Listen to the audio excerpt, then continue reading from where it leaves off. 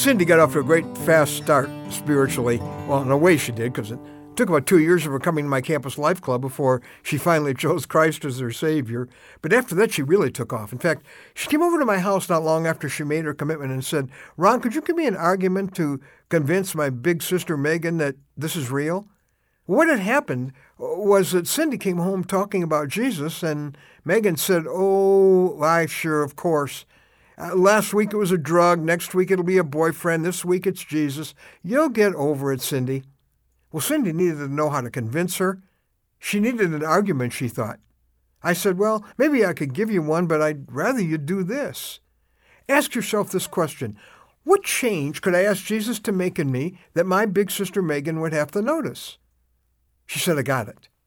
2 weeks later, she came back, and I said, "Well, how did it go with the Lord and with Megan?" She said, "Oh, great.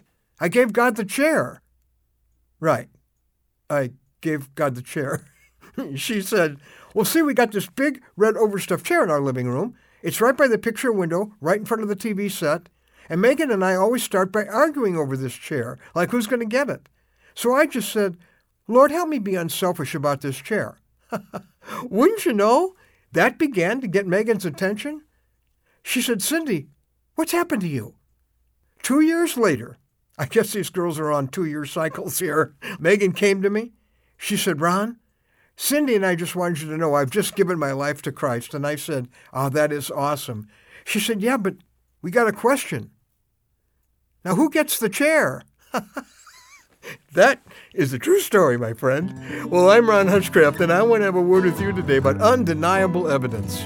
Our word for today from the Word of God, it comes from chapter 5, verse 15 of Matthew. "People do not light a lamp and put it under a bowl. Instead, they put it on its stand, and it gives light to everyone in the house. In the same way, let your light shine before men, that they may see your good deeds and praise your Father in heaven." Now, notice here, it doesn't say they will hear your good beliefs and praise your Father in heaven. They will see your good deeds. Now, here's 1 Peter 2:12. It's sort of a companion verse.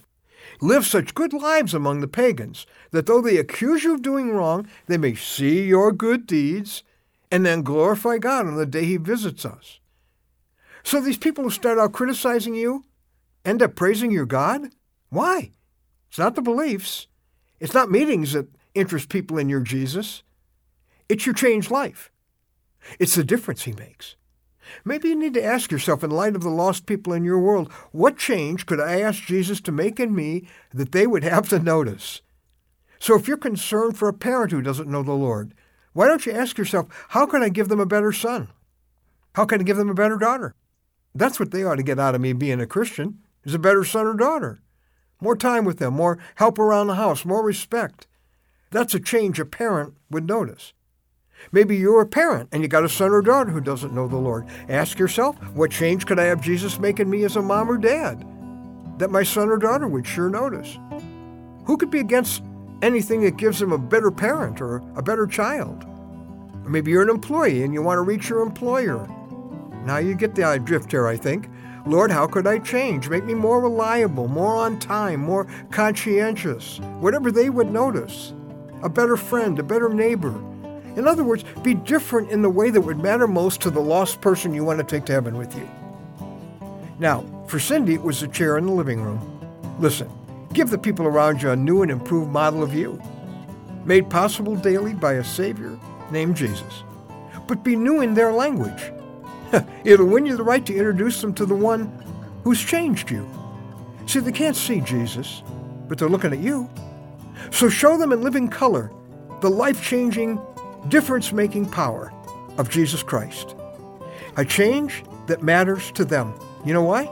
Because that is undeniable evidence.